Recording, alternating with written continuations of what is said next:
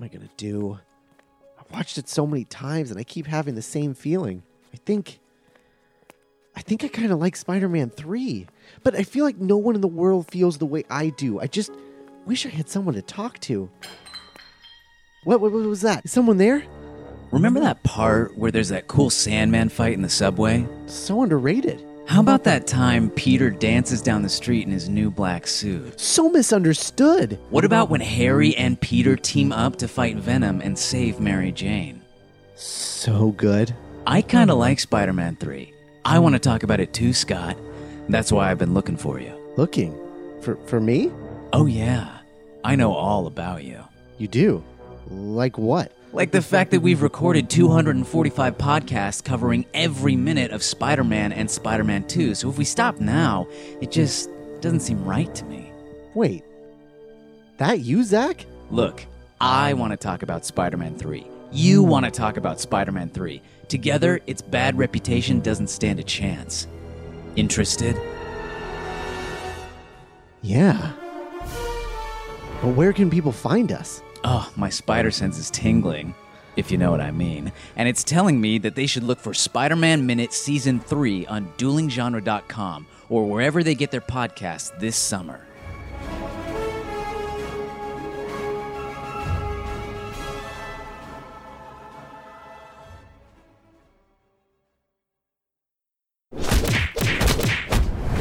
Dueling Genre.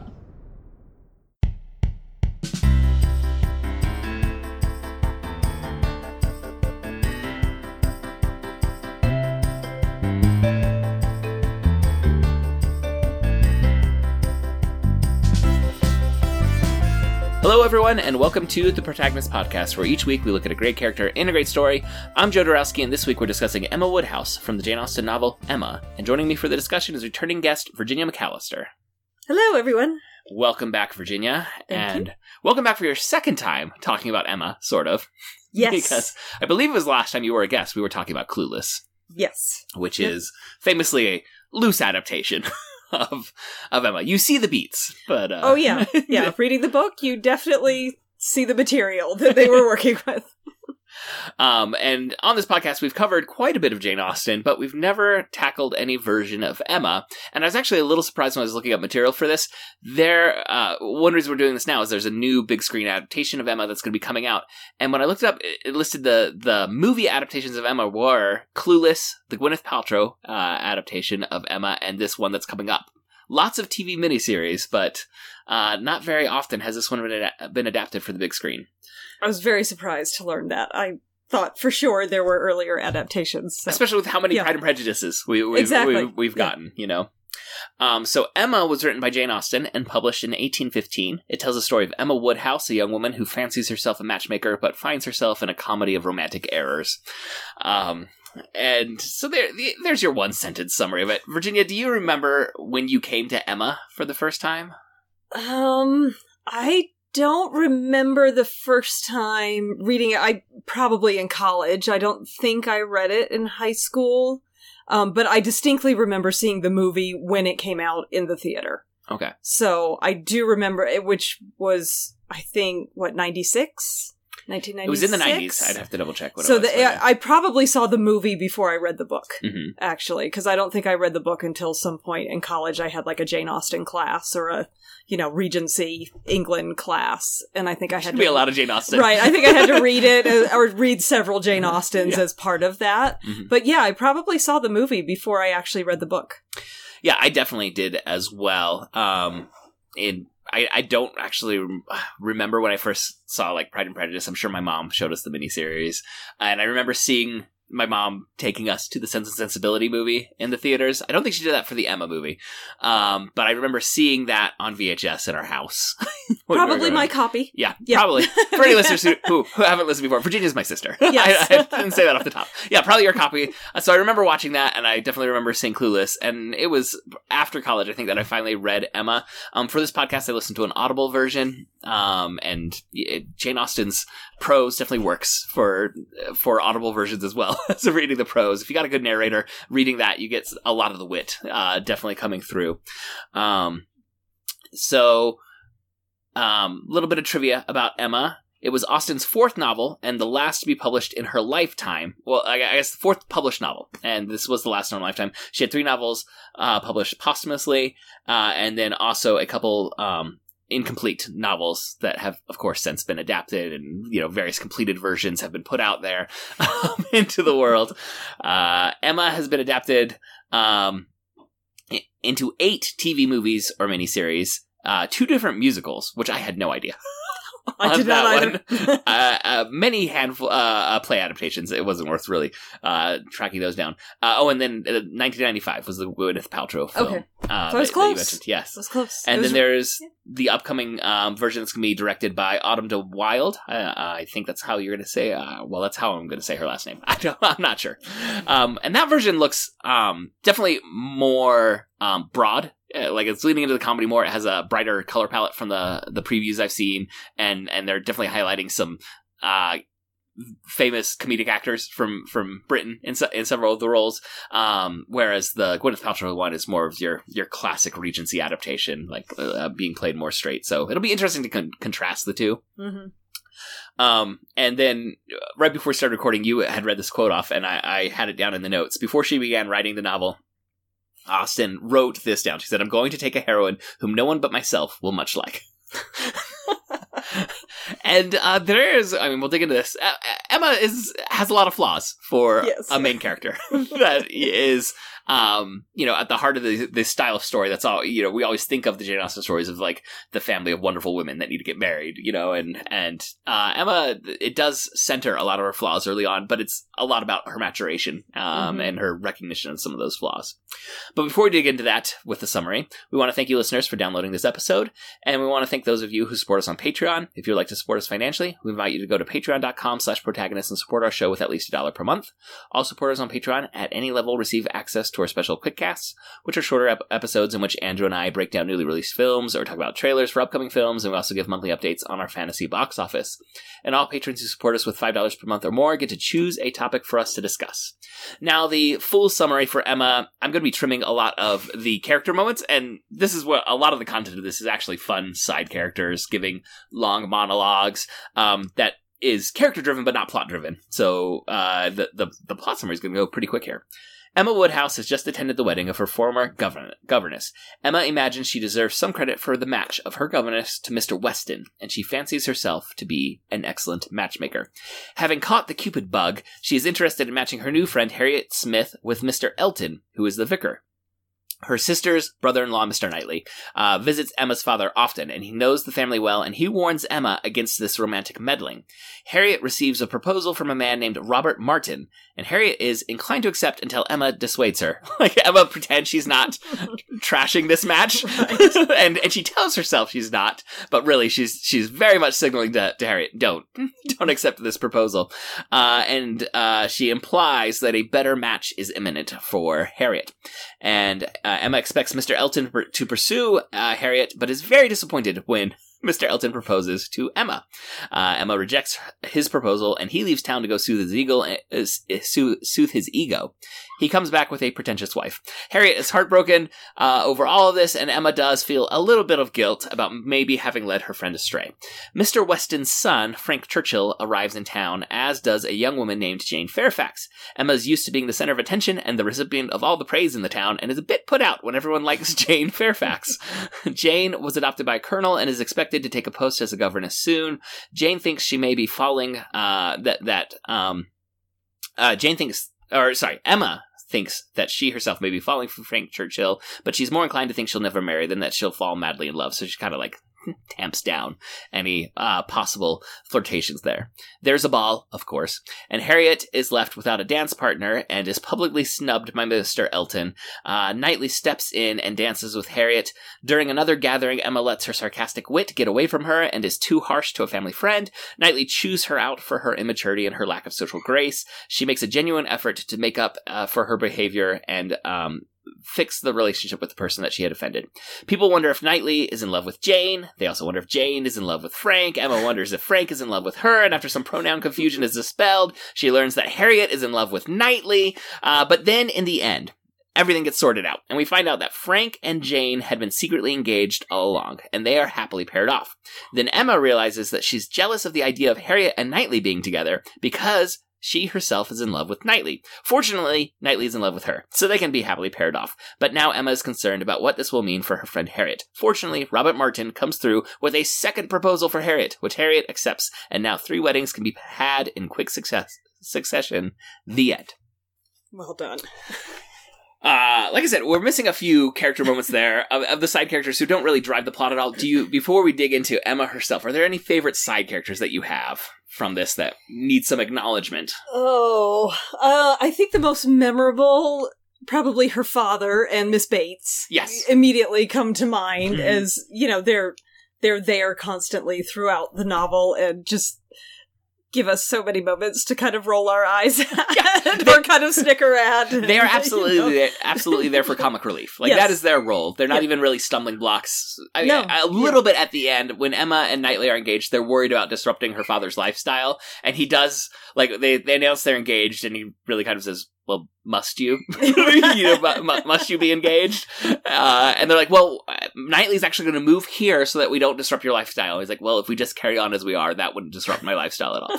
But, then he takes a liking to it. Yes. So they're not even there as impediments. They're really just there for some fun. Yeah. And if you are familiar with, Pride and Prejudice, you can see that Jane Austen has a type, perhaps, when it comes to where she looks for comic relief. The hypochondriacs, yes, who are concerned about their health, people who just kind of mutter asides about the action rather than being involved in the action. These are some of the color that gets added to her stories. Mm-hmm. Definitely. Yeah. As far as the protagonist goes, like we said at the beginning, Emma is definitely, her flaws are her primary character trait that you see initially. So what do you think of that as the premise for a romantic novel? Yeah, it's really interesting going back and reading the novel because it's been so long since I read it, and I was really struck by all her flaws again. Mm-hmm. I didn't remember them as starkly and how very class conscious she is. Some of the comments she makes, were kind of startling, and I had to sort of gasp a few times and go, okay. She really puts down the lower class. Anyone who's right over that. Yeah, the way she talks about Robert Martin and how he's so beneath her, and she couldn't possibly be associated with him. And for some reason, I just hadn't remembered it being so stark throughout the novel, the social class consciousness. And it's interesting because, in other novels, we see women of lower fortune, right, needing to marry to get into the upper class. Right? And she's already in the upper class, so we see her disdain of marriage initially because she's like, I don't have any reason to marry. What did she say? I have no inducements to marry. I'm already rich. I'm already loved by my father. I'm already the center of attention. Mm-hmm. Why would I need to marry? And so it's interesting to see such a comparison of her to Jane Austen's other heroines in other novels. And I think there's something interesting that happens in the prose where it is very obvious that we are supposed to be appalled, like what you were saying. This is not Jane Austen being oblivious to what her writing's doing. This is her critiquing Emma. And I would assume Jane Austen critiquing the women that she's seen around her in her life, in her real life, right? In her own social experience. Because it's told from often Emma's point of view, and we hear what Emma's thoughts are. But then we're also clued into what the reality is. We're clued into where the disconnect is to what Emma fancies herself as being seen as, or how her opinion is obviously the right one. But then there's enough prose to the side of that is cluing in the reader that Emma is oblivious. She's very naive at this moment. by the end of the novel, fortunately, a lot of that has passed, and there's a much closer marriage of the reality that the prose is giving us and Emma's point of view. But I like you, like I didn't really remember that at all, and it was a little surprising to see that contrast being so apparent and being so centered in the opening of the novel and introducing us to the protagonist that we're supposed to be rooting for ostensibly. And there's definitely a little bit of like how is it, like a little astonishment, like, ooh, she's a little prickly, yes, and also unaware, like you know, like very self-centered. And you see how she came to be self-centered in the descriptions of everyone around her. Like she's never been told that she's wrong, that her opinions aren't valued until Knightley does it. Like Knightley, like she needs this dose of reality coming at her from Knightley, which he's doing out of love, but he is not handling her with, you know, care when he does it. Like he's willing to be harsh and say, you were wrong, you need to be censored right now, and you need to go correct this, which fortunately she does. So yeah, it's a little unexpected, but it shows, I think, some savviness by Jane Austen as a writer. PBS has been doing an adaptation of Sanditon, one of her unfinished novels, which I don't know much at all about that unfinished novel. And so I don't know how much they're filling in, and, you know, versus how much was here for the plot but it is delving into issues of race in the British Empire, and it is delving into very heavily into issues of class in the British Empire, and is like, oh, you know, when you just think of Jane Austen as the fun coupling romance comedies, I think we're missing some of the depth that's there. Yeah, I do remember that from the class I took, you know, that we definitely talked about the satire and the criticism and things like that, you know, that it's not just a romantic comedy or a lighthearted story. There's a lot of undercurrent beneath it that's very critical. It's just taking a very critical eye to society. Yes. Where, like, in Pride and Prejudice, there's definitely the undercurrent of angst. Like, if these daughters don't marry well, I don't know what their lives will be. Right. Like, and so that angst is present, and sometimes it gets broadened for comedic purposes in their mother, right? You know, where it's like, okay, this is a little overwhelming, but then you stop and think about, like, what is the mother's concerns? It is literally the life and well-being of her 4 daughters, and that is why she's obsessed with them getting married. And this one, it's, like you said, it's twisting that, and now the criticism is somewhat pointed at our protagonist, not at you know, society as a whole, but at a member of that society. Yeah. Well, because she represents the upper class, right? You know, which is usually, I think, when she is taking a critical eye, it's usually at, you know, the more upper class levels of society. And so, you know, Emma is a prime representation of that. And so she's definitely treating her, you know, in that way. So at least she's consistent between her novels, you know. And also, we're not suddenly going to have a sympathetic upper class. Although Knightley is also upper class, and he's very much the opposite, you know, very kind, very charitable, very much open to just associating with anyone, you know, you see in the way he talks about, like, Robert Martin versus the way she talks about him, you know, that they're both on the same level compared to Robert Martin, but they treat him and talk about him in completely different ways. So it's not like it's, you know, that she's against the upper class in general. It's this one attitude, this particular attitude. Similarly, you can see, like, some critique about hypocritical religious figures across her novels. All of her novel. That is another consistency for sure. Yeah, and kind of like you were saying, it's not the upper class per se that gets criticized, because certainly there are heroes in the upper class, and we, you know, we applaud when Lizzie Bennet is able to rise, you know, and marry Mr. Darcy. It's about particular aspects of members of those classes, and similarly, it's particular hypocrisy she sees in overtly religious figures versus the idea of religion. You know, like, the idea of religion isn't being mocked in these. It's certain types. Right. Yeah. In this, I remember when we talked about Clueless, we said it was a bit uncomfortable to see the student coming back from college and falling for the 16-year-old.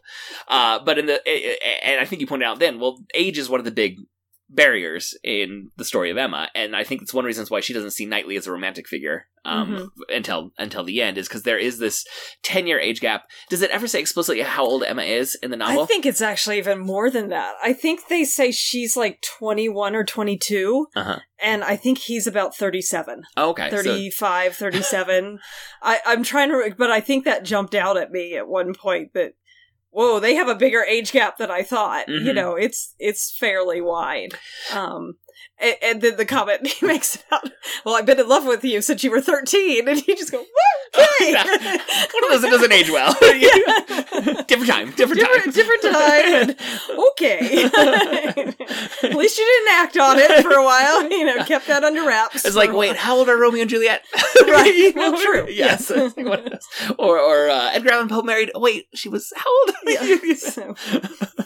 Yeah. You just gotta just cringe a little bit with the modern sensibilities. Exactly, but I think that's one reason why he is consistently presented as the more mature figure, right? And you, like you've pointed out all the differences in how they talk about everything. Like you get the sense that I think his understanding of Emma is somewhat born by the idea that he's been through this process. Like he probably had some days where he was a little more arrogant and self-centered, and age has worn that away, as it does so often. True.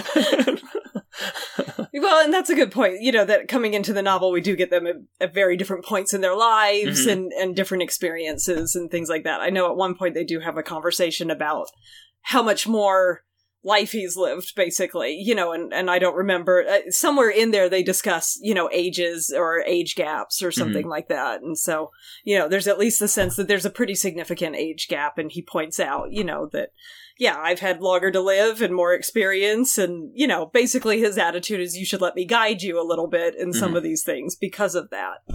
And speaking of Jane Austen's prose, I think it's somewhat remarkable that it doesn't come off too patronizing or too father-daughtery.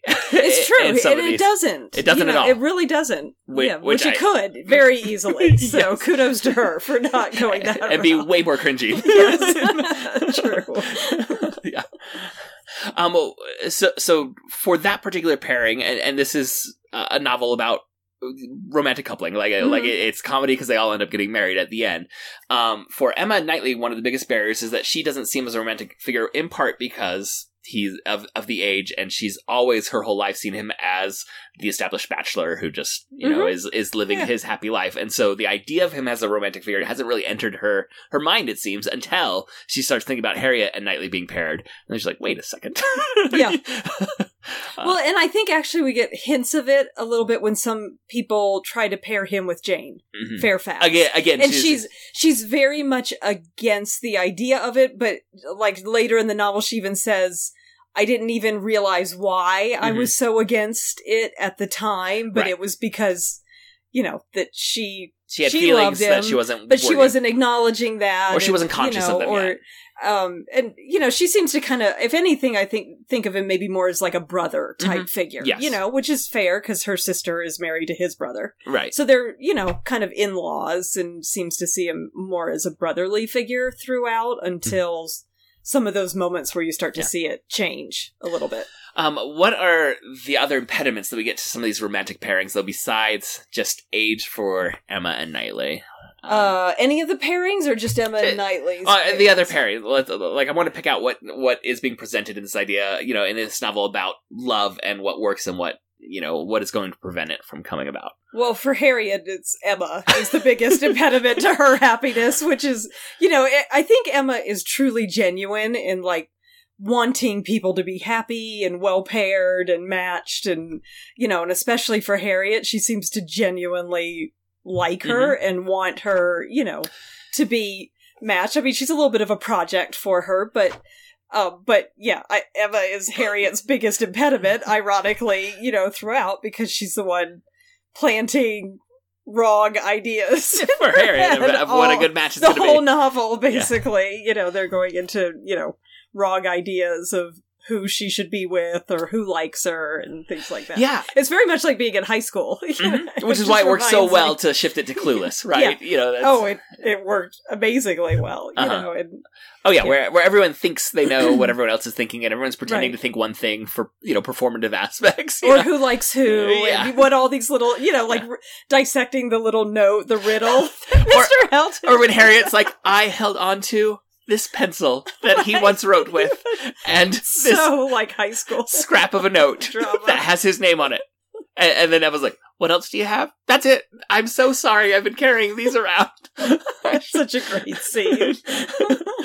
Because it's so, in a way, it's still so modern. You know, like I've got teenage daughters and I hear their conversations with their friends, you know, and it's like those types of conversations could absolutely be lifted and just plunked down in the middle of junior high or high school today. And they still hold up, you know, those types of conversations and emotional angst and drama and things like that. So I think one thing that prevents Emma from like feeling like a villainous a little bit in this is what you said about like she is genuinely trying to be good and trying to help. And even though she's very naive and self-centered and short-sighted and all these other issues there at the start of the novel, her motivation is always good, you know, and so she's not trying to mess with Harriet's love life for her own nefarious ends until at the end when she a little bit where she thinks Harriet might be in love with Knight, or no, she's been told Harriet is in love with Knightley, and then she realizes, no, wait, I am, and then she finds out Knightley's in love with her. She's like, but then it's not like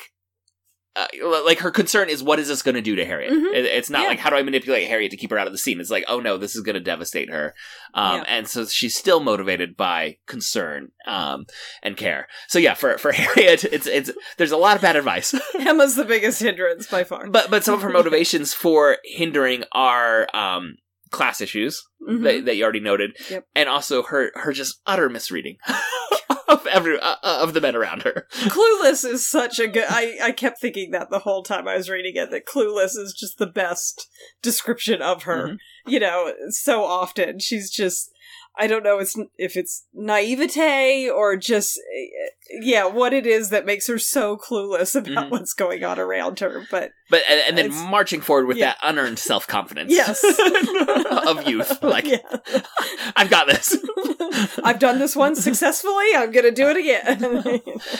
Okay, so then we also have Churchill and Jane, right? Where they were secretly engaged. So they were together, but then he has to pretend they're not, which makes her jealous, so she's gonna call it all off because he's pretending to not be in love with her, even though they all agreed to this plot, which is I feel like this is the plot of so many, even like modern, it's like, okay, we're gonna pretend to be engaged, and then suddenly they're really in love, or, well, we are engaged, but we have to pretend not to be, and that gets everyone jealous and angry, you know, all the time. So there's still very modern romantic comedy tropes that are present, in Emma. The secret engagement was because, again, of class issues, right? Because she was adopted. They didn't know her birth, even though she'd been adopted into a respectable family. I think they knew her birth. She just was poor. Because she was, what is it, Mrs. Bates' niece, right? Oh, was it? Okay, yeah. I'm pretty sure but she'd been adopted by the colonel, right? Yes, because, like, her parents, I don't remember the whole situation. The father had done some service for the colonel in the war and died. Right, but maybe both families didn't agree to her parents' marriage or something. Like, it seems like there was some conflict about that. Both parents died, and then she was eventually taken in by Colonel Campbell's family. I don't remember what the whole backstory was to her. So it wasn't like she was illegitimate or anything like that, but she just didn't have the rank and status. And they mention, you know, obviously over and over, the Bates are of lower wealth, you know, maybe not lower social standing, but they don't have the money to kind of support a lifestyle that would, you know, give them a higher social standing. And so, whereas Frank Churchill is with his aunt and uncle. So it's interesting that there is that duality of, you know, they're both raised not by their parents. And there was also confusion or conflict over his parents' marriage, I think. You know, so there's like this duality between them that kind of struck me this time. But he's being raised by a much more wealthy family.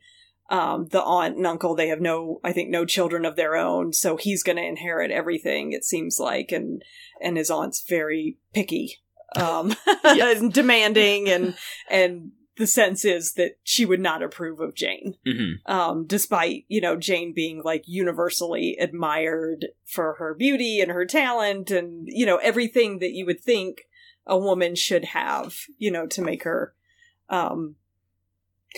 but she's going to go work as a governess. Yeah, but, so. You know, but it's like because she doesn't have the money. Yeah, it'd be scandalous to go marry a governess. Then she wouldn't be approved. Which is, Yeah, so I think a lot of this does boil down to class critiques. Mm-hmm. right? Yeah.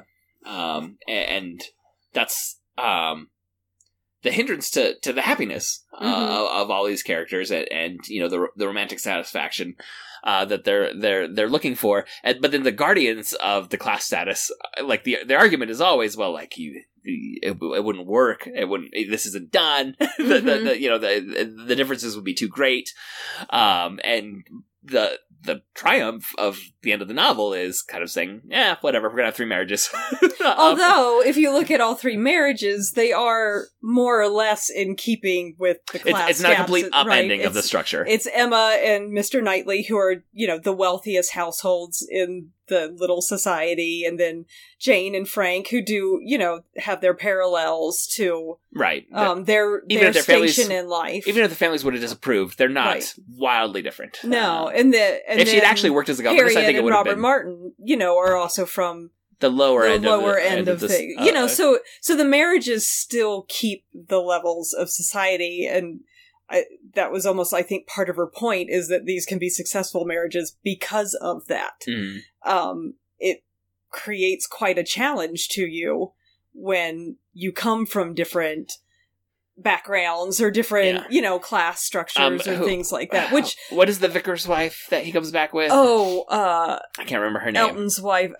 They just call her Miss Hawkins. Right. It's her maiden name, but I don't remember it's her very first name. clearly stated that she's nouveau riche, and Right. this is kind of gauche, the way that she acts about everything and the way she talks about everything.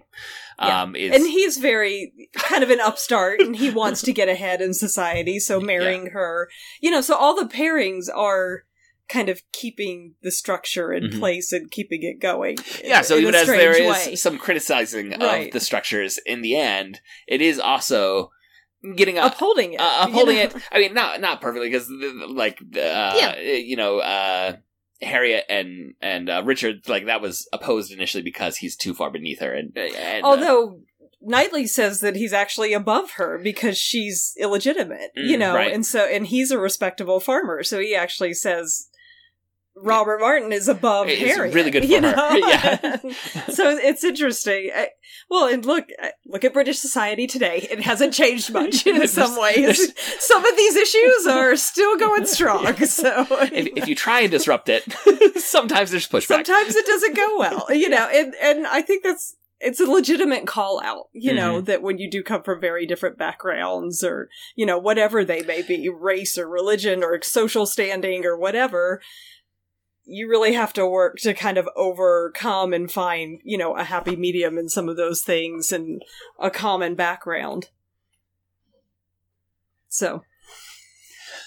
Yeah, and even if the pair themselves are willing to overlook it, it doesn't mean that everyone around their families or society are going to be overlooking this. Like, it can remain a stumbling block to their lives, not necessarily like their relationship 1-to-1, but just as they carry forward. Yeah. Like, tradition has a lot of momentum behind it. It does. Yeah. What do you think about the transformation of Emma? Does it feel earned?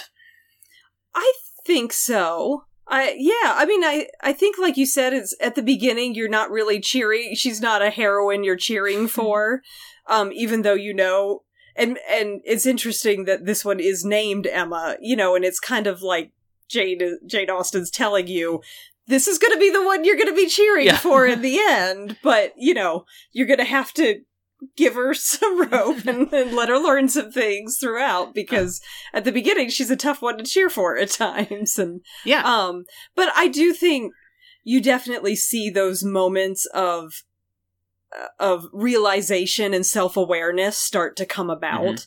And so because of that, you do, kind of get behind her and want to see her happy and settled and things like that. I know this is going to echo some of the conversation we had with Clueless, because it's unavoidable.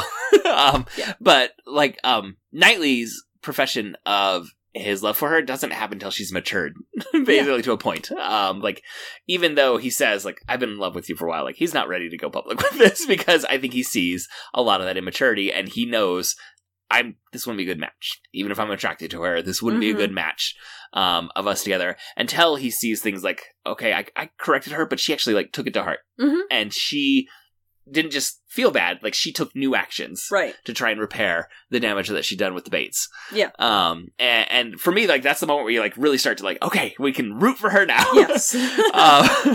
Which is interesting because, like, it's a character that comes...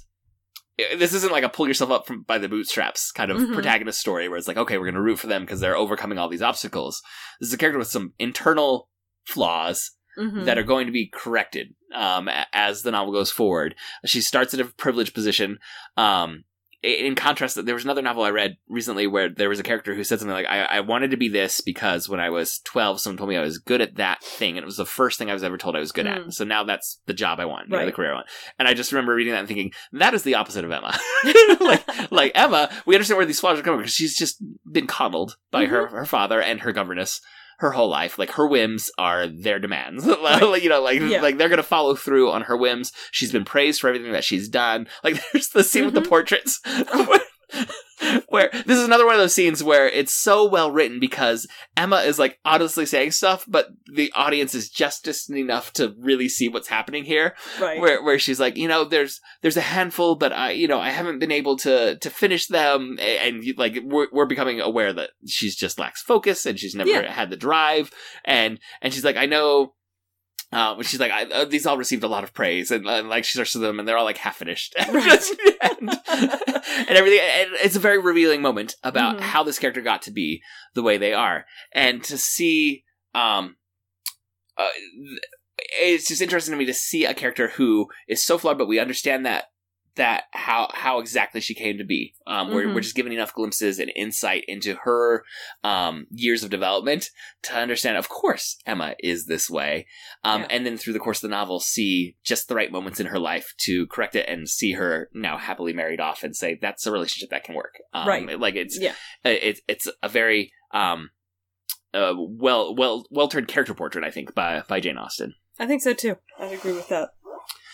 Do you have any favorite moments from it besides, like, we've hit a few of the highlights of particular scenes of like Harriet with the collection of mementos or Jane with the portraits that she's tried to write? I have to think about it. I do like the ball scene just because I think the novel changes. Like, that for me was a really pivotal scene where it just felt like the novel was a little different before that and then after that. Because I think, there were, several things. It just really seemed to highlight everyone's character. Like, you see the true meanness of Mr. Elton and his wife. Oh, yeah. And you also see Emma start to see Mr. Knightley a little differently. Like, there's a moment where she sees him standing with all the other, like, older men. The married men who aren't going to go on the dance floor. And she sees him as, like, standing out from all of them. He looks strong. And he starts to... it's like she first starts to kind of notice him as a man, not just this sort of brother figure. Or the family friend, right? That's been in her life for years and years and years. She kind of, like, sees him. And it's also when... He rescues Harriet. He rescues Harriet and starts to talk to her and really sees her as a person and not just Emma's project. That's right. So it just feels like we see everybody magnified in that scene, and I really like that. And it feels like everything after that takes a slightly different tone and progress from that moment. We've mentioned how much progress we see in Emma, but Knightley also changes, and I think you're absolutely right. It's in that scene because he, in arguing for Robert, the farmer, being above Harriet, he's also kind of putting down Harriet, and very much, saying she's frivolous. She, like you said, she's of no birth. And she's silly. She's kind of clueless. You're kind of molding her. Like, everything that she is what you're molding. You're molding her to be. And in that scene, when he initially, out of just pity, but also like a sense of decorum, goes to dance with Harriet, who's been left alone and also has been shamed by Mr. Elton, and he goes to dance with her. Like you said, he realizes there's more depth to her, and he starts to see her as a person and not just as Emma's protege, right? That's being carried along. And so there's that moment of transformation, and he starts to I can't remember it. Does it say that he how does Robert come back to propose to her again? Does Knightley have a hand in that? I can't remember for sure. No, that twist. No, it's so it's when she has Harriet go stay with her sister in London, and then I think Robert is on, maybe he's on an errand for Mr. Knightley, and somehow he ends up in the house. In the household of, Mr. Knightley's brother, married to Emma's sister, and Harriet's there. And so they become reacquainted, in London, I think it is. Yeah. A lot of that happens off page. It kind of it happens like off scene. Like we're suddenly told they're engaged, and then we get the backstory. Yeah. Of it. Mm-hmm. Yeah, so... But, sir, I think at that point with the engagement, both Knightley and Emma say, oh, this is a good match. Yes. They can both agree, that... Yeah, and I agree that this is a different... a time where we see Mr. Knightley, kind of change a little bit and become a little more open to things. And, and it's also the scene where we see him and Emma dance at the end, where he says, who are you going to dance with? And she says, well, you, if you'll ask me. So... we start to see a little bit of them building towards a more romantic relationship and not just this sort of friendship that they've had all along. So Jane Austen obviously can write a ball. They're very important scenes, we know. So. Yes. And also they are very cinematic, so they never drop the balls when they're doing an adaptation of these stories for film or television. Mm-hmm. Like, they're like the Keira Knightley Pride and Prejudice. I love what they do with the ball scene in that. Yes. And when they touch base with every character. Like you said, it gives you a chance to kind of magnify every character and see how they're being seen by everyone else. What is it about a ball per se, do you think, that allows Jane Austen to really dig in? And like often they're pivotal scenes, like you're saying, like the story, the narrative actually swings within the balls very often. This is a really good question. I think part of it might be that it's such a social event, and a social gathering. So you get so many characters in the same room at the same time. And so quite often, I think that's part of it, that, like you said, the cinematic element of kind of cutting from character to character, because they're all in the same place and they're all experiencing the same experience at the same time, but you can see it from all their different viewpoints. Yeah. And just, just those types of social events, like, my 14-year-old daughter just went to her first real dance on Friday, and it was the dress, finding the perfect dress, and getting the hair and the makeup done, and just look, so everything's turned up. Everything is turned up. Yeah. And with that, your personality's turned up, and so like there's you said, a performance it aspect. Magnifies everyone a little bit and makes them a little more dramatic, and like just makes everything weightier. It's like it means who's going to dance with who. That means a lot, right? And how do you dance? And like all of these things mean things, in sort of a nonverbal language. There's a very really interesting odd blend of strict custom, but also letting loose, right? That's present there, where there are the way things are done, and the dance is a very strict formula and how it goes, but also everyone's a little amped up and more relaxed from the traditional social mores. Like, for very, very buttoned down Regency England, it's almost like Carnival. Like, you're like, we're gonna go for 4. Like, this is as close as they get. This is as close as they get to going. Like, we're gonna go crazy for for an evening. Yeah. And we're all gonna be performing, and I think it's simultaneously. They're putting on masks for performance because there is all these social customs, but they're also revealing themselves through what masks they choose, and also through the individual moments that happen for the characters in the balls, where things go the way or don't, and you get insight into that.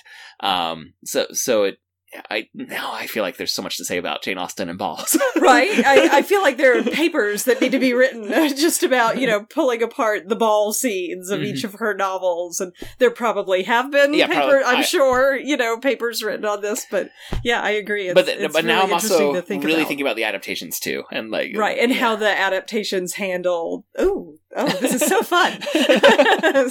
So much to think about. Because, actually, when I was in that Regency England class, my professor told me if I ever wanted to go on to do thesis and dissertation work in Regency England, she liked some of my approaches to some Jane Austen stuff. So now I'm like thinking back on it, going, is there? Should I revisit some things? Well, and I love, when just talking about adaptations of Jane Austen, I remember at a conference seeing a paper on, it was particular scenes in Pride and Prejudice, but showing how every adaptation is dealing with the text, but then also has to react to and one up, what came in previous adaptations. And I just remember seeing the Jennifer L. version of Lizzie Bennet, like going and standing on a hillside, and then it was the Keira Knightley version standing on a cliffside, and then they did a Bollywood one where she was in a helicopter flying over these fountains, and it was the exact same moment in the film, and it was just like, we're getting higher and more extreme, in every version that has to come along, because you're not just adapting the story. True. You're having to put your own new spin on it, which I don't know how this new Emma adaptation is going to go. Like I said, it seems to be leaning more into the comedy side of it than the Regency side.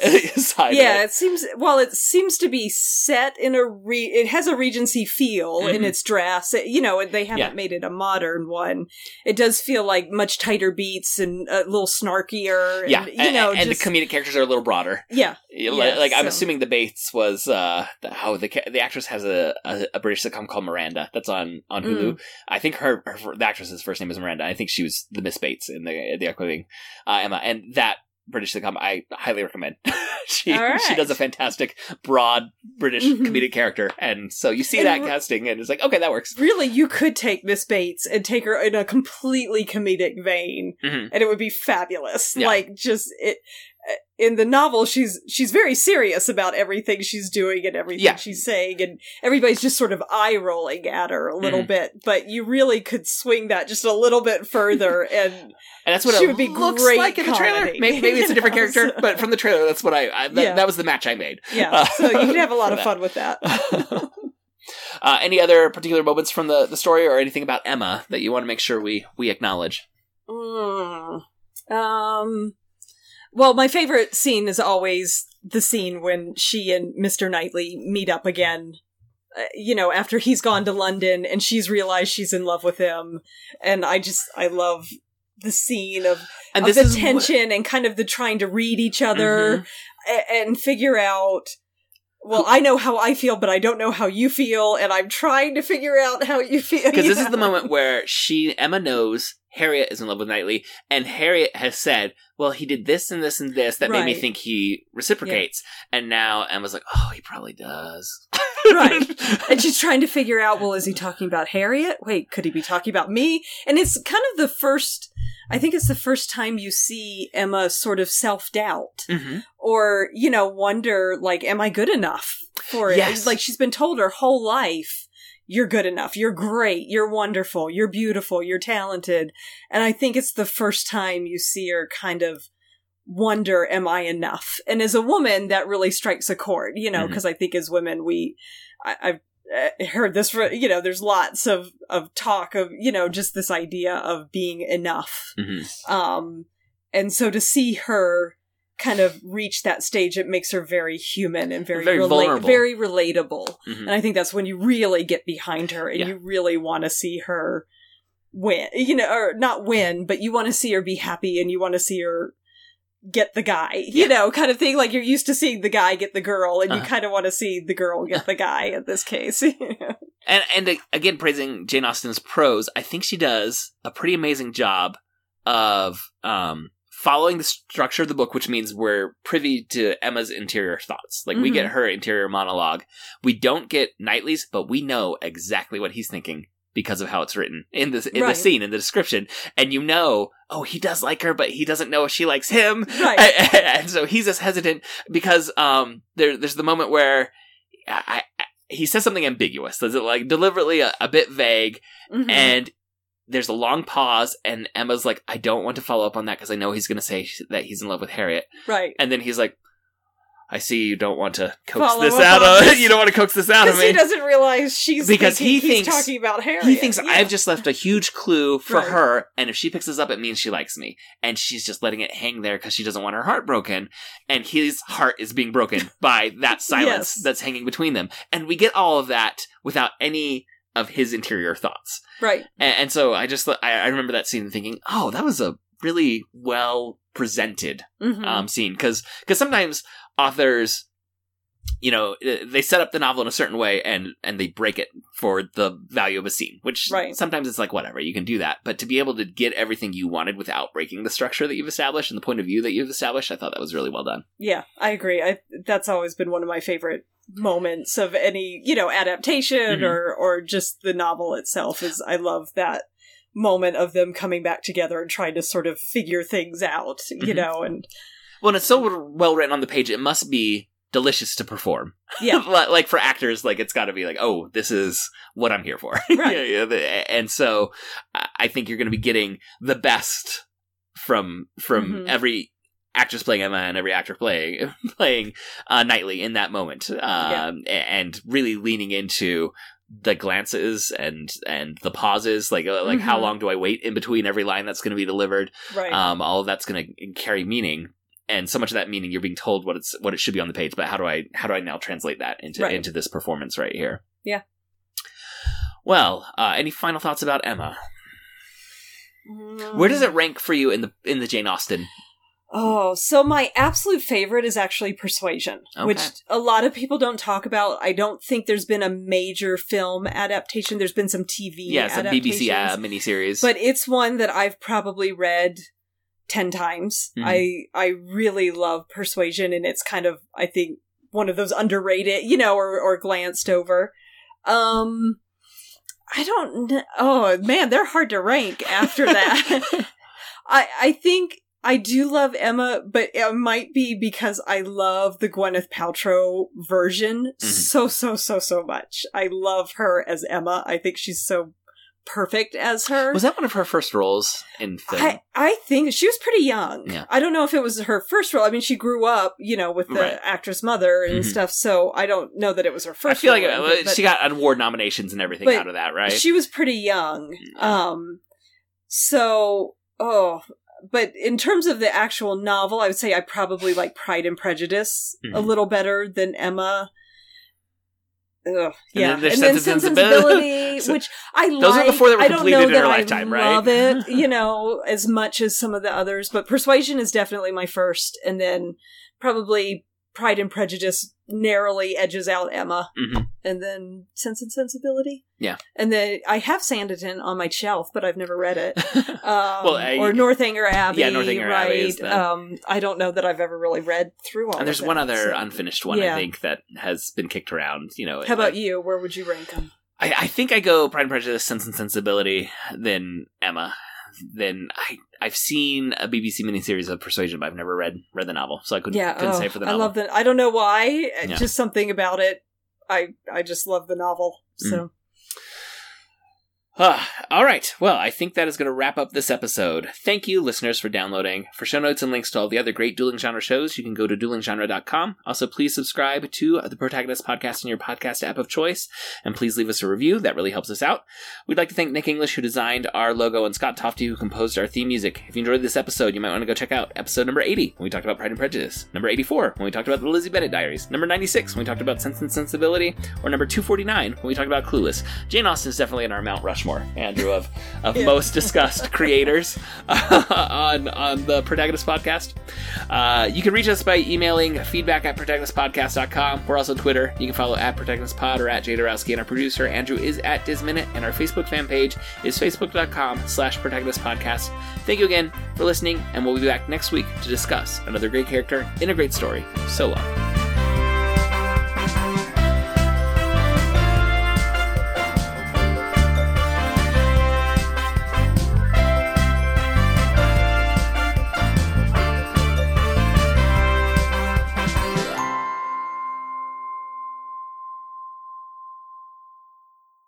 Why do you have to get married? We're in love. Is that a good reason?